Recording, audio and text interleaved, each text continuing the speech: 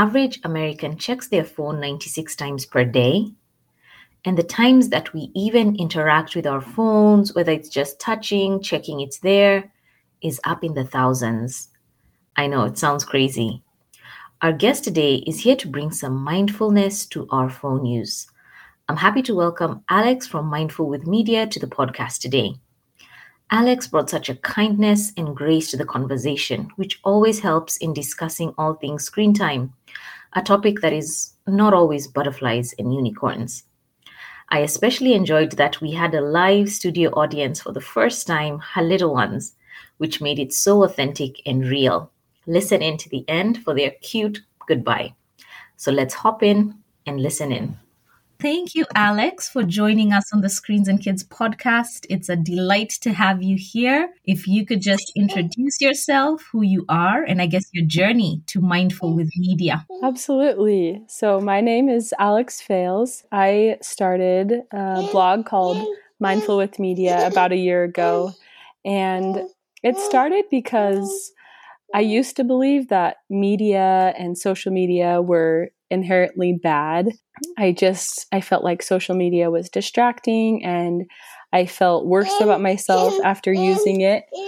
I got a job where I was helping people use social media to share good things.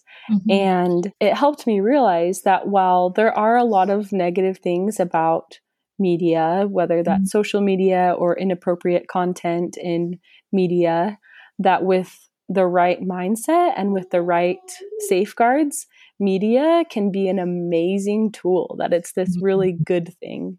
And so that's why I've started Mindful with Media, to help other people to use media for the good that it is and set up those safeguards so that it can be a tool for good in their life instead of just being bothered by all the negatives that come from media. Yeah. Oh, that's a nice introduction. And I think that finding the good, because I think especially, and I love that you really help moms who are just in the trenches of trying to navigate the fear, because it shouldn't be a place of fear. I think how just being able to meet technology where it is so helpful. I know you do have a degree in statistics. You're a numbers girl. And one post that I like that you did was you hid the like counts on your social media account. So I guess my question to you, Alex, how did you do this? And has there been an impact, especially as a content creator? And for me, I'm always about mental health. Like, does it make an impact? Just that hiding the like counts. If you can tell us a bit about that.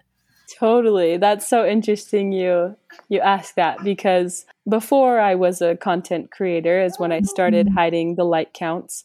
And I was convinced that I didn't really notice the like counts, that I just looked past it and it wasn't a big deal to me. But my sister reached out and she was trying to figure out how to do it. And so I helped her figure out how to do it, and I did it on my own. And I was shocked at what a difference it made, that I was subconsciously judging people by how many likes their content was getting. And I was subconsciously judging myself for how many likes my content was getting. And it's been awesome now as a content creator where data, like you said, I have a degree in statistics. I know the importance of data and seeing what posts do well and what posts don't do well. But by hiding the like counts, I'm way less concerned about, it's not this subconscious thing of like getting my value from social media. I know my value comes from other things, not from how many people like my posts. So like right now on your Mindful with Media, you cannot see the likes that people have. Exactly. So I don't see any likes on other people's posts. And then on my own posts, the annoying thing is you have to, on every time you post, you have to click those little 3 dots and say hide like count. You have to do it individually on every post. But for other people's posts in your Instagram settings, you can go and turn off the like counts for other people's posts. And I have a post about that I can maybe send you the link to put in the show notes or something. You'll put it in the show notes because I am going right there after this conversation. Because I find myself, I get sucked into that. I put, and then after like half an hour, I go check, like, has anyone liked like the validation, external validation? It's so sad. So thank you. Exactly. And it is a battle every day. It doesn't just go away. But this is a simple tool that really helps with that. Yeah, so you have to really be intentional about really every post. So you have to go post and then say hide the accounts. So speaking of intentionality, I think what are some steps, 4 steps, I guess you had on your Instagram that we can use for intentional media use on a day-to-day basis? How can we be more mindful and intentional with how we interact with social media or whatever technology? Yeah, when I find myself consuming too much or getting too distracted with, usually social media is my thing, but I know it can be TV shows or other things for other people. Mhm. I'll use this 4-step process. So Yes. first, I'll state my purpose. So Mm. I'll say I can even say this out loud, like, Yes. I'm going to open Instagram and like and comment on my friends' posts, or I'm going to open Pinterest and find a recipe for dinner tonight. Just I see. saying what I'm going to do. Mm. And then the second thing is choose how much time I'm going to spend. So I'll set up a timer on my phone. So let's say, okay, I'll have 15 minutes to go on Instagram. So I set up that timer, and then when the timer goes off, the third step is really important. Before I even open Instagram, I have to decide what I'm going to do afterwards. Because if I don't decide what I'm going to do afterwards, then I'm like, oh, I'll just go a little bit longer. But if I already have a really clear plan of, okay, after I go on Instagram for 15 minutes, then I'm going to go outside.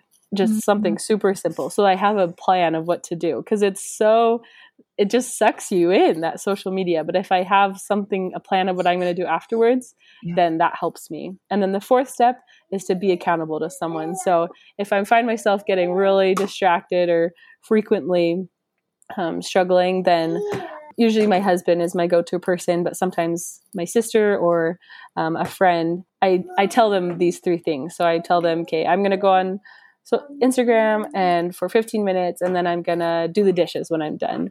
And just being accountable to someone helps me too, because I know somebody else knows my plan as well. Oh my gosh, that sounds such like I'm writing things down. You're like really coaching me here, Alex. Oh, you're so sweet. I think I love the decide what to do afterwards, because a lot of these things have this like infinite scroll. Like it feels like there's no end in sight. So that is so beautiful. And then you mentioned your husband, I guess, which can segue us into questions around family and tech use. How do you get on the same page with your spouse, especially if maybe you're a heavy tech user and your husband is not? How, when you don't agree on media or tech use, is there like a way to come to the middle, or like what do you do? That's a great question. And I don't have all of the answers, as we're still on the journey figuring it out. But I think the biggest thing is to first start with yourself. That it's easy for me to want to control my husband's tech use or control my kids' tech use, but it's a lot harder to control other people's tech use than your own tech use. So I think first is just setting that example and setting your own boundaries and creating your own personal media plan. And then you can engage in those conversations with your spouse and with your kids about how it's helping you, or how you would like to do it as a couple too, or as a family, to create that media plan or those media boundaries. But I would say just start with yourself first, and then have those conversations with spouse and kids later. And I think on your website you do have a personal media plan of sorts that people can go and download. Is that correct? Correct, yeah. So I know that there are lots of media plans out there for families, which I think are very crucial and really helpful. But I had a hard time finding any media plans for myself, which is where I struggled the most, was with my own personal media use. Yeah. And so, yeah, I created a personal media plan, and it just walks you through step by step to help you align your media use with your values and your goals in life. Nice. I will add it to your website as well in the show notes. Alex, my other thing, I've been finding myself picking up my phone a lot, like in a day. And I don't know, sometimes I wonder, is it my anxiety? Like, why am I keeping on doing this? So what are some 5 simple ways to avoid constantly checking my phone? If you can just help me and many people out there. I feel really the last couple of days, I really wonder what is behind all this. So, what are some things we can do to avoid this? Such a relatable thing. I think we all have experienced that when you pick up your phone without realizing it. And 5 simple steps are to realize. Well, I think before we get into the steps is often the reason that we don't pick up our phone is because we are avoiding something else. And so the first thing is to identify what are you feeling? Identify your discomfort. Are you bored? Are you stressed? Are you feeling anxious? Are you lonely? Are you overwhelmed? What's your actual feeling? And then once you realize what you're feeling, then you can identify what you really need. Do you need a friend? Do you need a break? Do you need to get outside? What do you really need to meet that discomfort? Yeah. And then a third step is not sometimes, I think in this media saturated society that we're used to just avoiding any feelings of discomfort because we can easily turn to social media and that we can avoid those feelings. But it's really important to practice sitting with uncomfortable feeling. Feel that stress or feel that sadness or just let yourself feel that uncomfortable feeling. And then another step is to turn off unnecessary notifications. So I don't know about you, but I used to have my notifications on because I liked seeing when messages came for Instagram. I liked seeing when messages came in or people commented, but I decided to turn those off because every time I would get a notification, then I'd open the Instagram app and then I'd be on there for who knows how long. And so just turn off notifications that you don't need and then plan time to spend on your phone. So it's not bad to spend time on our phone, but if we plan it, it's a much better experience. So you can say, okay, I can have scroll time after I eat lunch or for 10 minutes before bed or whenever works best for you, but just plan that time into your day.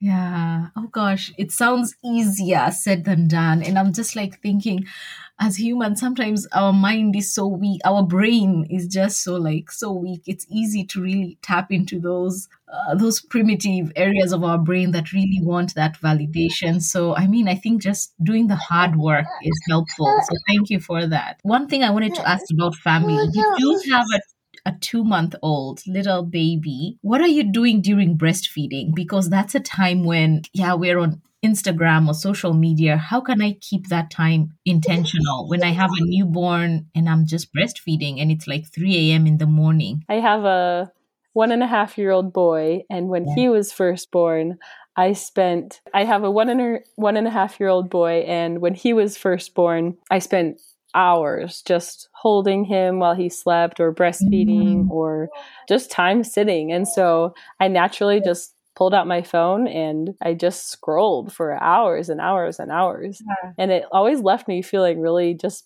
blah, if you know what I mean. Yes.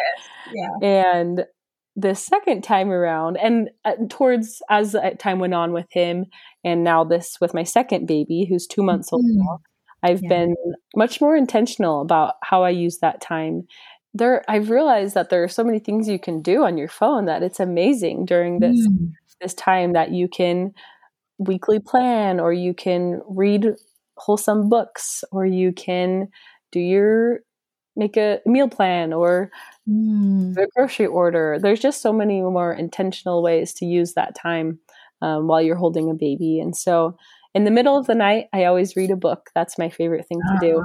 And then during the day is when I'll try to get more things done. Yeah. Nice. And I think you have it on your website. So I think that's a good place. People can go and look for different ideas that you have there. Yeah, I have a blog post about things to do and then also some good books to read while you're breastfeeding or just bottle feeding, whatever works best for you. For sure. As we kind of move to the last one, I think screens are not bad. Technology and all of that. How can we interact with, not to be afraid of the screen? What are some things I can do with my younger kids, like yours as well, with a screen, to connect with them, that they're not thinking, oh my gosh, mommy's phone, daddy's phone, we don't touch it. It's what are things we could do with them? so that they're not afraid of technology and screen time to connect with. Totally. That's one of my big things is, not just avoiding screens, but using them intentionally with your kids. Some things that you can do, some of our favorite things to do are look at pictures together. I have an album on my phone that's called Beckham's Favorites. And so they're all of his favorite pictures of his grandma and grandpa and his nana and papa. So looking at pictures has been really fun. Video calling, we FaceTime our grandparents all the time together. And as they get older, you can do more things like learn a new skill together. So there's websites like Skillshare that you can learn art or recipes or different things. So learn that together. And also as they get older, you can create posts together. So show them like how to use social media to create positive, uplifting content. You can do a workout video together. There are so many ways you can use screens with your kids to help them realize that it's a tool for good. As far as there's so much like science and research and, with screen time, when I'm looking at a study or any parent, or even if someone posts something about a screen time study, are some things we should consider in a study that just to make it valid or whatever? What's the best approach? This is my passion with a degree in statistics and during this age of information, just so easily accessible. It's really confusing to discern what's true and what's not true. And I think a lot of times people say, oh, research says this. But research is not doctrine, that you have to be really careful on how the research was done or who paid for the research that can impact the results. So some of the biggest things that I look for when I'm looking at research to discern if it's, I guess, like applicable to me is, has this research been seen across several different studies? So if there's only one study that's showing something, it might be interesting, but I'm not going to wholeheartedly believe it yet. Another thing is how many participants were in the study. So if it was just like, I don't know, a handful of people, then it might be true for them, but it's not necessarily true for everyone. And so if there are a lot more people in a study, then it's more likely to be true for more people. Another thing that's really hard about research is in order for it to be for the results to be applicable to other people, the participants need to be randomly selected. It's hard to do a study in a way that it applies to everyone. And so just be really careful about when you're seeing things that are based on research. But those are just a few tips that would help. So that random is just like random people. It's not like we've just picked random participants. That's a good question. So when they're randomly selected, so most studies, people volunteer to do the study, right? You get an ad on Facebook and you sign up to the study, or I see. That's usually how study participants are found. But that the type of people that sign up for a study might be different than other people in the world. And so that could impact the results of the study. So randomly selected means in an ideal world, let's say they were studying moms with kids under the age of 5. Yeah. They would take all the moms in the whole world with kids under the age of 5, and they would do a random number generator that would randomly select, let's say 100 of them. And they would call those people, and those 100 moms would come. But that's just not realistic to be able to take all the moms in the world. You put an ad on Facebook and, I have a child under the age of 5, I'll sign up. But the type of person that signs up for a study is going to be different from someone who doesn't use Facebook or something like that, if that makes sense. I see. Oh, that's helpful to know. Oh my goodness, Alex, this has been so great. But before you leave, where can people find your information and your website and your account on Instagram? So my blog is called mindfulwithmedia.com, and that's where you can find blog posts and other helpful tips for navigating this media-saturated society. And then on Instagram, my handle is mindfulwithmedia, and I'm excited to connect with you all there. Yes, and I love your reels. They're so educative and helpful. Thank you so much. I have four fun questions. Don't leave me yet. One Okay. is, what is one place that makes Thank you. you a joy? Thank you so much for your time. I appreciate it with little ones. So thank you. Well, it was a pleasure to meet with you, Penny. I've learned a lot from you as well. Oh, thank you. And I'll share it with you once it's out in the coming weeks. I'll let you know before it goes live. Great. Thank you so much, Penny. Awesome. Bye. Headphones. I love it. Yeah. Bye. This was such a short, practical conversation, which is what I feel so many of us need when there is so much information out there as far as navigating media and screen time. Alex understands the needs and is so clear about this in her content. So please head on over to her website. Everything is linked in the show notes below. You'll gain more resources to help you and your family in your media journey. So until next time, leave a review on Apple, share this episode, and as always, see you later.